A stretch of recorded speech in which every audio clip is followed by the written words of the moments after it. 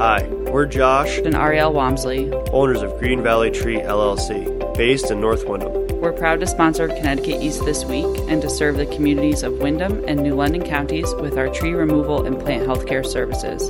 Visit our website at greenvalleytreeworks.com for a full list of our services, or give us a call on 860-234-4041. We look forward to hearing from you. They're part of a small collection of estuaries across the nation where fresh water from the land mixes with salt water from the sea. We talk exclusively to the Connecticut National Estuarine Research Reserve about their work. Plus, we take a look at other stories making the headlines from around the region. This is Connecticut East This Week.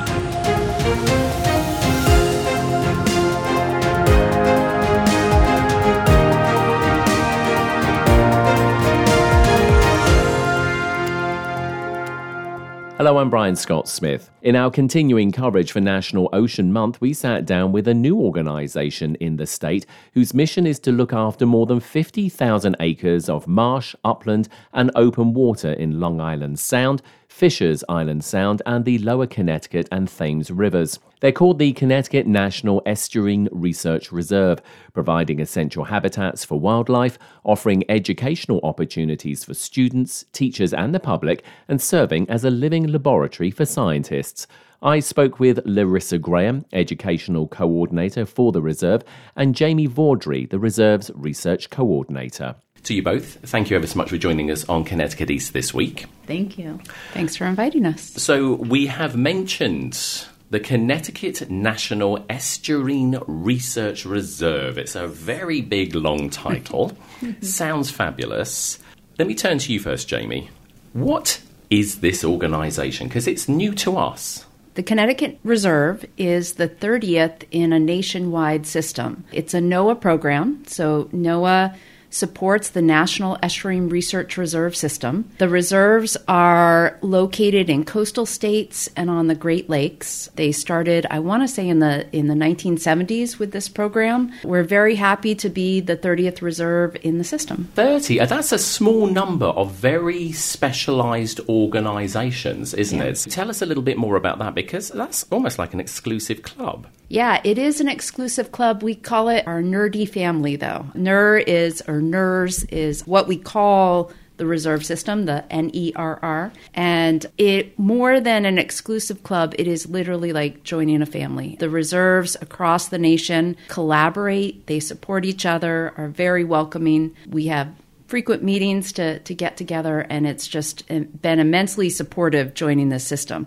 More so than, other scientific societies that I've been part of. It's even more than that, very welcoming and friendly. The reserves themselves are generally coastal. We include the Great Lakes. Even though they're freshwater, they are included as part of our estuarine family because they're large and they have some of the characteristics of seas. But most of the reserves are along coast. The early reserves focused largely on marshes, but now we have reserves that have more water in them. In fact, our reserve is mostly water. We have 50,000 acres of water in our reserve and only about 2,000 acres of land. The reserve system, though, extends down into the subtropical region, so there are mangroves as well, coral reefs, and going out to Hawaii, it's a beautiful mangrove coral reef area up to Alaska. So let's bring Larissa in at this point. Larissa, you're the education coordinator for the reserve.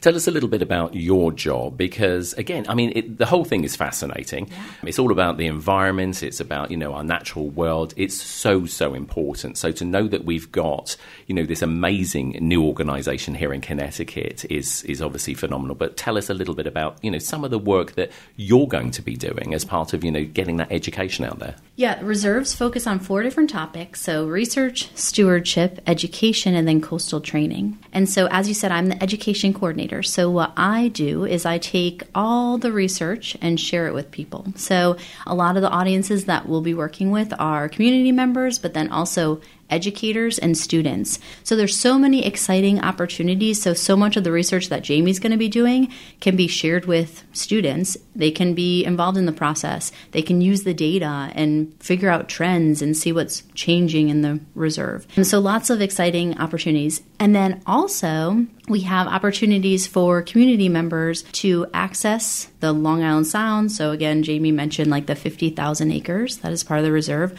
also those land areas, and to help out with some of the research. So for example, we're going to hopefully be doing some like horseshoe crab monitoring. We'll do some beach cleanups, eventually probably some invasive species, so invasive plant removal at some of our sites. So lots of opportunities for people to be involved and really, I think, connect to the reserve. When you talk about, students, are you also talking about sort of this sort of information, maybe trying to be getting it into the curriculum for schools as well? I mean, because I don't think we really learn enough, do we, at any age, unless we then decide to go on and specialise in something, which is a real shame because it's all around us. We should be looking after this. We should know more about it. Yeah, so I think that there are a lot of organizations that are, they have their own curriculums. They work very closely with the schools. And so I think one thing we're going to start off with, at least in the beginning, is really focusing on teachers. So helping teachers understand what the reserve is, understand how to collect and use data, and give them real opportunities to do that. And then, just really train teachers so they can bring it into their classrooms. I think that's what we're going to start with. And we actually have a needs assessment that's out right now to try to understand what teachers are looking for to incorporate into their classrooms. So that's going to be where we start. And then I think eventually we might do programs with students. I think we'll see how that develops. I was going to say that many of the schools in Connecticut require that, many of the school boards decide that at a certain grade level, they should go visit a site like Bluff Point State Park. Some school districts hire out with nature centers to deliver a program. Other schools develop their own programs. And in some cases, the teachers are left hanging in terms of, what am I doing here at Bluff Point? That's one of those areas that we can provide information. Either we can go out with them or just providing them with the lesson plans boosts what they can do at that site. The other thing we want to do is establish in these state parks and natural area preserves, we want to establish signage, but not just signs telling you about the place, activities that people can do. Whether you're bringing a school group there or you're just out mountain biking at Bluff Point State Park, there's something that you can do to contribute to citizen science, to learn about the system. QR codes that link to videos of what's under the water that you're looking at. So trying to provide those resources both in a formal way, which is reaching out to those teachers, but also in an informal way is part of what we're trying to do to get the word out to people. Of course, there are many organisations around as well. You're not the only organisation. So I take it there's partnerships going on. I mean, Larissa, do you want to talk about maybe any partnerships that you have? Because those are important. I mean, and they're becoming much more important, it seems, these days. And for good reason. I mean, everyone's got a different perspective on things. They've got different resources. And I suppose, if you can help to coalesce them in some sort of way, it helps to get, as Jamie was saying, helps to get that word out there possibly a little bit quicker. Yeah, I think that is one thing our staff is all about, is partnerships and collaboration. So I think we make it very clear, especially as a new organization, that we are not trying to compete with anyone. We are very much trying to work with everyone who's already established. So related to education, one thing that we've done is we put together a collaboration team, and that is a lot of different organizations in southeastern Connecticut who are working on, they have their own environmental education programs. So like Mystic Seaport, Mystic Aquarium, Project O, all those groups are part of this collaboration team. And the main thing is just so we can share resources, see what one another's doing, and just making sure that we're all working together and hitting on different areas related to estuarine education. I think also another good example of the ways we partner related to education, we also have a coastal training program coordinator, Katie, and her job is to take science and extend it to coastal decision makers so they can make the best decisions they can when it comes to managing our resources. And so Katie, through that position, has a lot of partnerships. She works with all different work groups and different types of collaboration just to make sure she's really extending that best available science.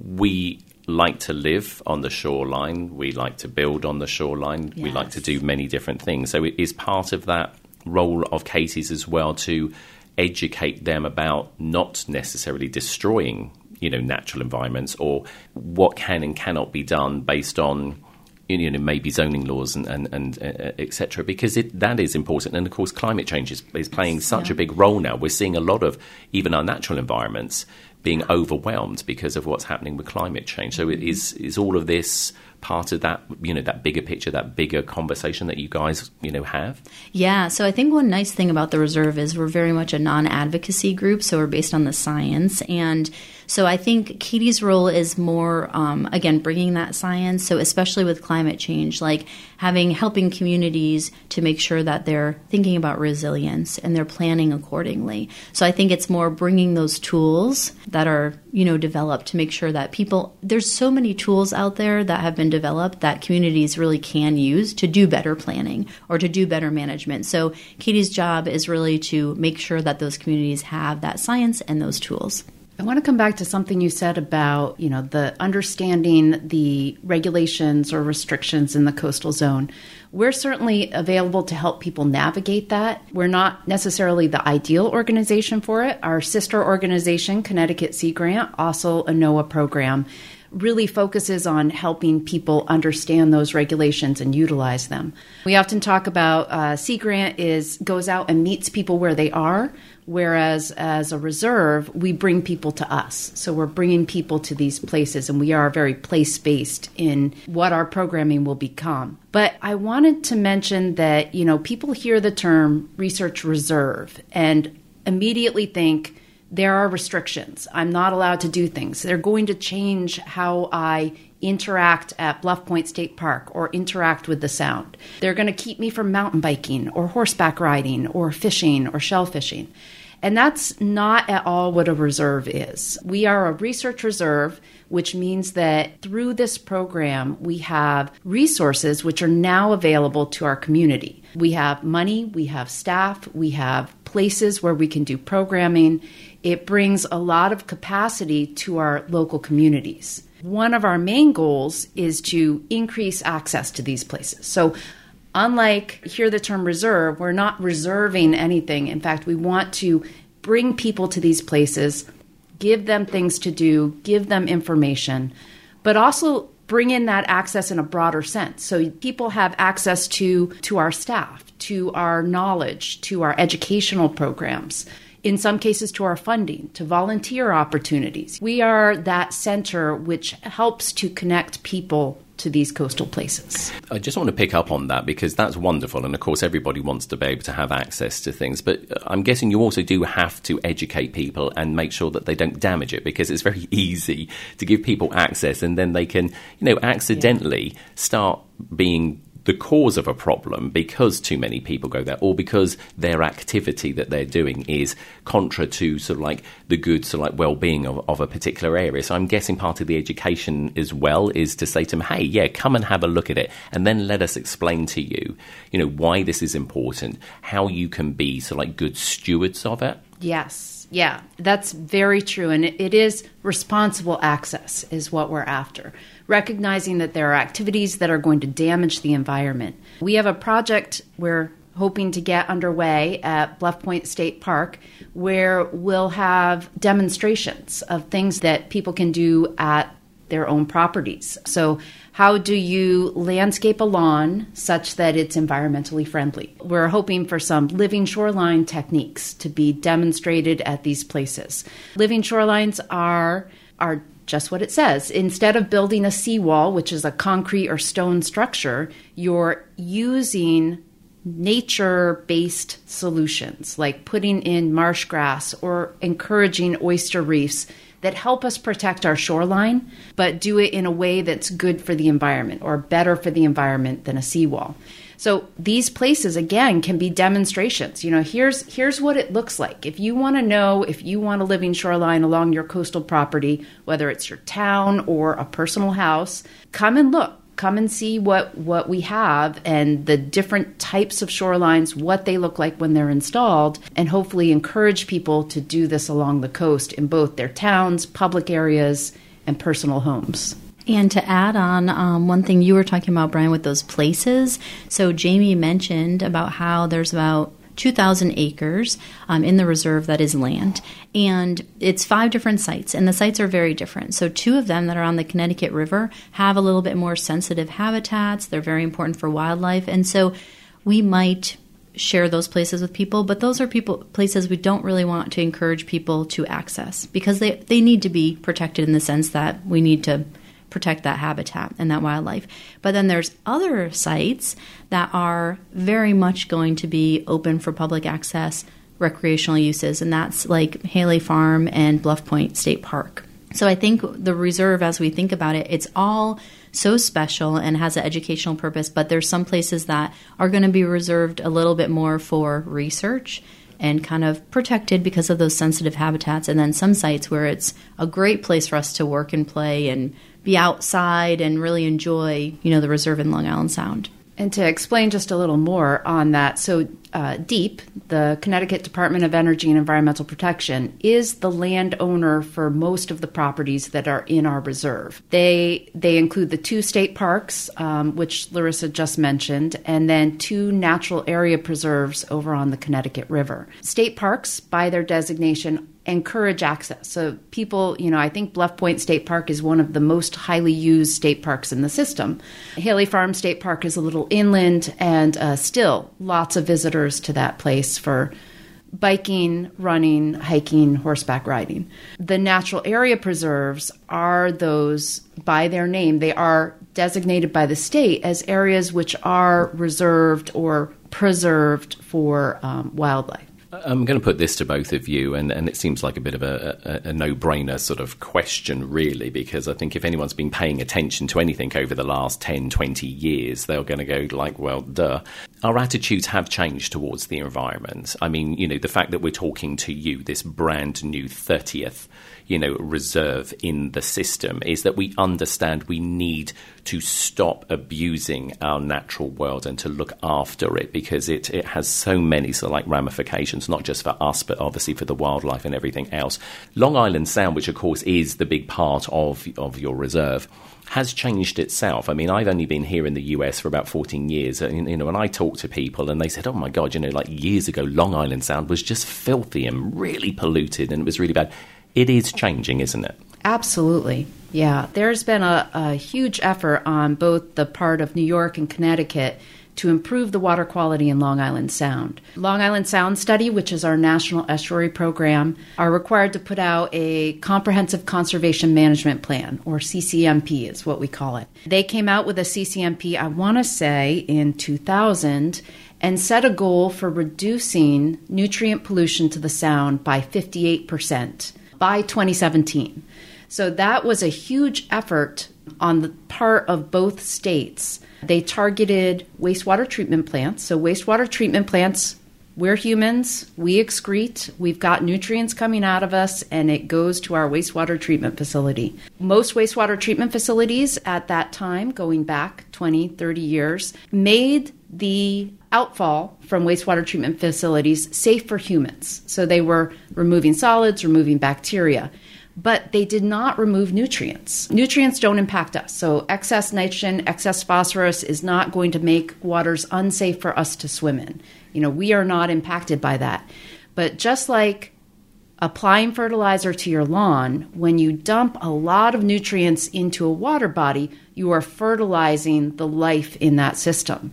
And that's when we get blooms of seaweed. So huge amounts of seaweed growing out of control. Or blooms of phytoplankton, which are the microscopic plant-like organisms in the water that can make it look green or reddish or brownish when you have these huge blooms. So removing or reducing those nutrients, that nitrogen going into the water, really improves the water quality. And that's the commitment that the states made. Now, we made the goal in 2017. We got a 58% reduction. It has had a noticeable impact on the water quality in the Sound, but we still have further to go. And that's what the Long Island Sound Study is doing right now, along with the state partners, including us, evaluating what's the next step. What's our future goals for nutrient reductions? The sewer treatment plants were kind of low-hanging fruit. They're expensive to get nutrient removal in them, but they're single locations. We can go to a plant, we can upgrade it, and it's easy. The harder nitrogen sources to get after are the ones that we as individuals at our homes, our apartment buildings, our parks and recreational fields, those are the ones that are harder to go after. And we call those non-point source pollution, because there's not a point source. There's not literally a pipe that we can go and capture the water and fix it. We have to go to people at their home and say, okay, please reduce your fertilizer use. It's impacting water quality 20 miles down on the coast. Your septic tank. Again, septic tanks are designed to make water safe for humans. So they're good at removing bacteria, but all of the nutrients from our septic systems go into the groundwater, make it to our streams and down to the coast. So upgrading those septic systems so that they are removing nutrients is an important step. And then one thing that people often don't think about is emissions from our cars and our heating oil, our heating sources. We often talk about that as a source of carbon dioxide, carbon emissions, impacts on climate change, and we forget that it's also a nitrogen-rich source. So we're putting that nitrogen into the environment. It rains down, literally, rain carries that nitrogen down to our coastal waters and our land. So those fossil fuel emissions are also contributing nitrogen to our systems. One thing to talk a little bit about with what Jamie's talking about those individual, like the community members, like what you and I do and how it impacts our water quality, it's very interesting. We're part of a group that's doing a public perception survey. So if you get a phone call in the next 6 months, answer it, because they'll probably be asking you about how you feel about the sound. But the last one they did was in 2006, and it was so interesting because they asked if people thought that community members were negatively impacting the sound, and almost everybody said yes. But they didn't think it was them. They thought it was someone else. So I think it's really important to think about how your actions do impact water quality. And even if you feel like you do a really good job, maybe you have like a fuel-efficient vehicle, or you recycle, you really don't litter, you do things that you think are helping, really challenge yourself to see what else you can do. Like, what's that next step that you can take? Because everyone does have an impact. Even if you're the most environmentally minded person, you are still impacting the sound. So I think just kind of self-reflecting and, seeing what else we can all do. Well, Larissa and Jamie of the Connecticut National Estuarine Research Reserve, it's been a pleasure talking to you. We have just scraped the surface of what is a huge topic, and we will be coming back to you, for regular updates. But it is great to know that this organisation, which, as I say, is new to us and is relatively new as well, is here, is helping us. Will help to educate us, will also help to protect, obviously, the things that we hold dear and the things that we hope will be around for a very long time. And, science rules at the end of the day, and we need to stop ignoring it and listen and make sure that we're all good stewards of the environment around us if we want to keep it in pristine condition. So to you both, thanks ever so much for giving us some insight into, as I say, the reserve. And thanks for being on the podcast. Thanks for having us. Thank you. And if you're interested in the work, resources and educational opportunities of the Reserve, or just want to find out more about their mission, then visit their website at estuarineresearchreserve.centre.uconn.edu.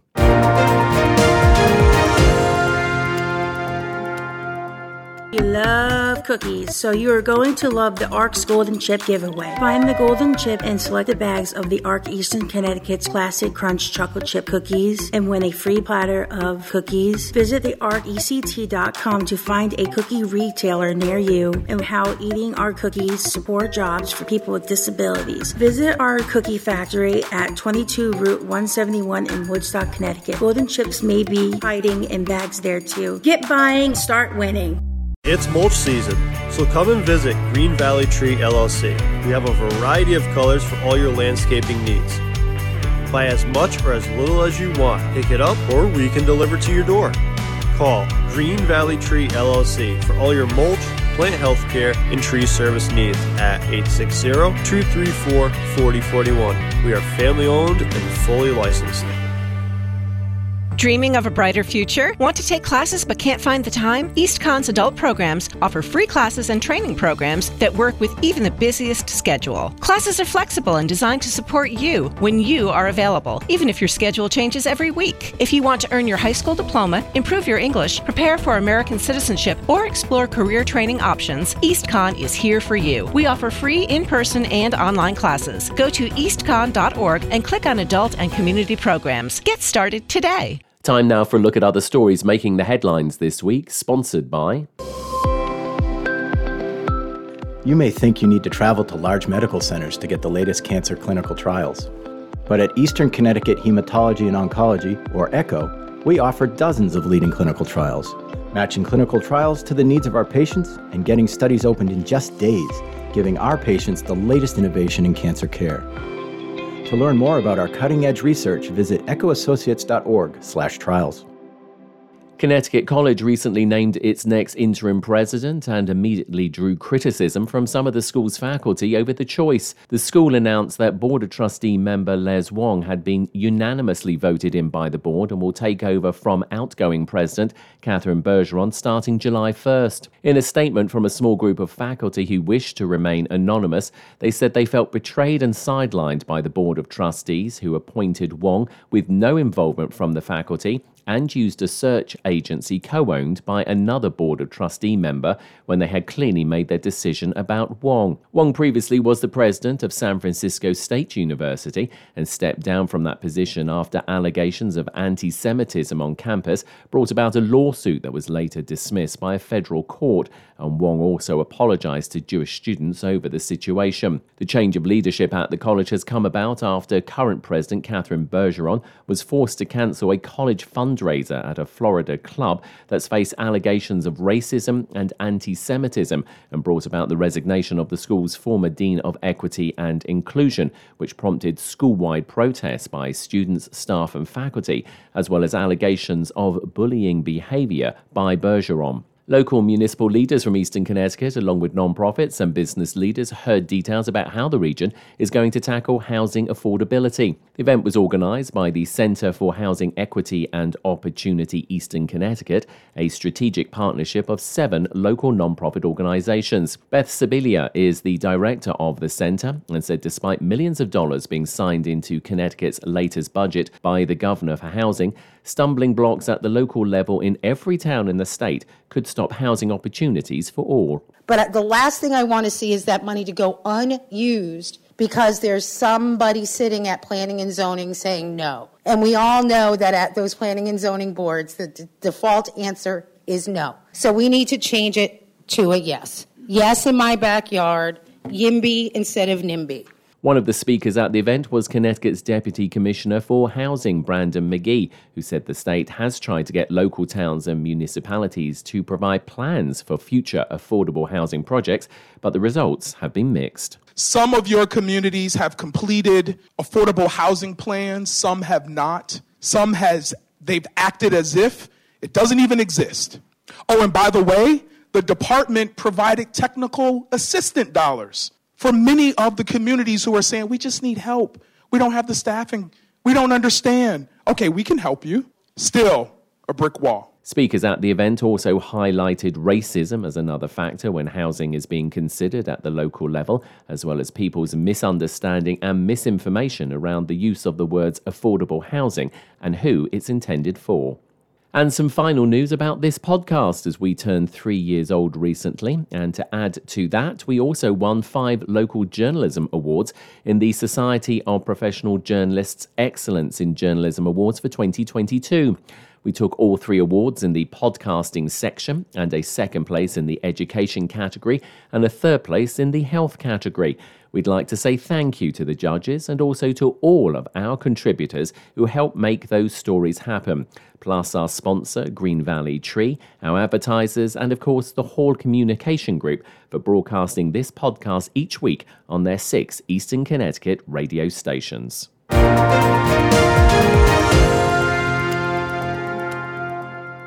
That's all from us for this edition. Do send us your questions and story ideas to the show via our website at connecticut-east.com or Facebook or Twitter at Connecticut East and on Instagram at Connecticut East This Week. And you can listen to the show again on our social platforms, on demand, and by asking your smart speaker to play Connecticut East This Week podcast. And please like, follow, and share on your social media too. I'm Brian Scott Smith. Thank you for listening.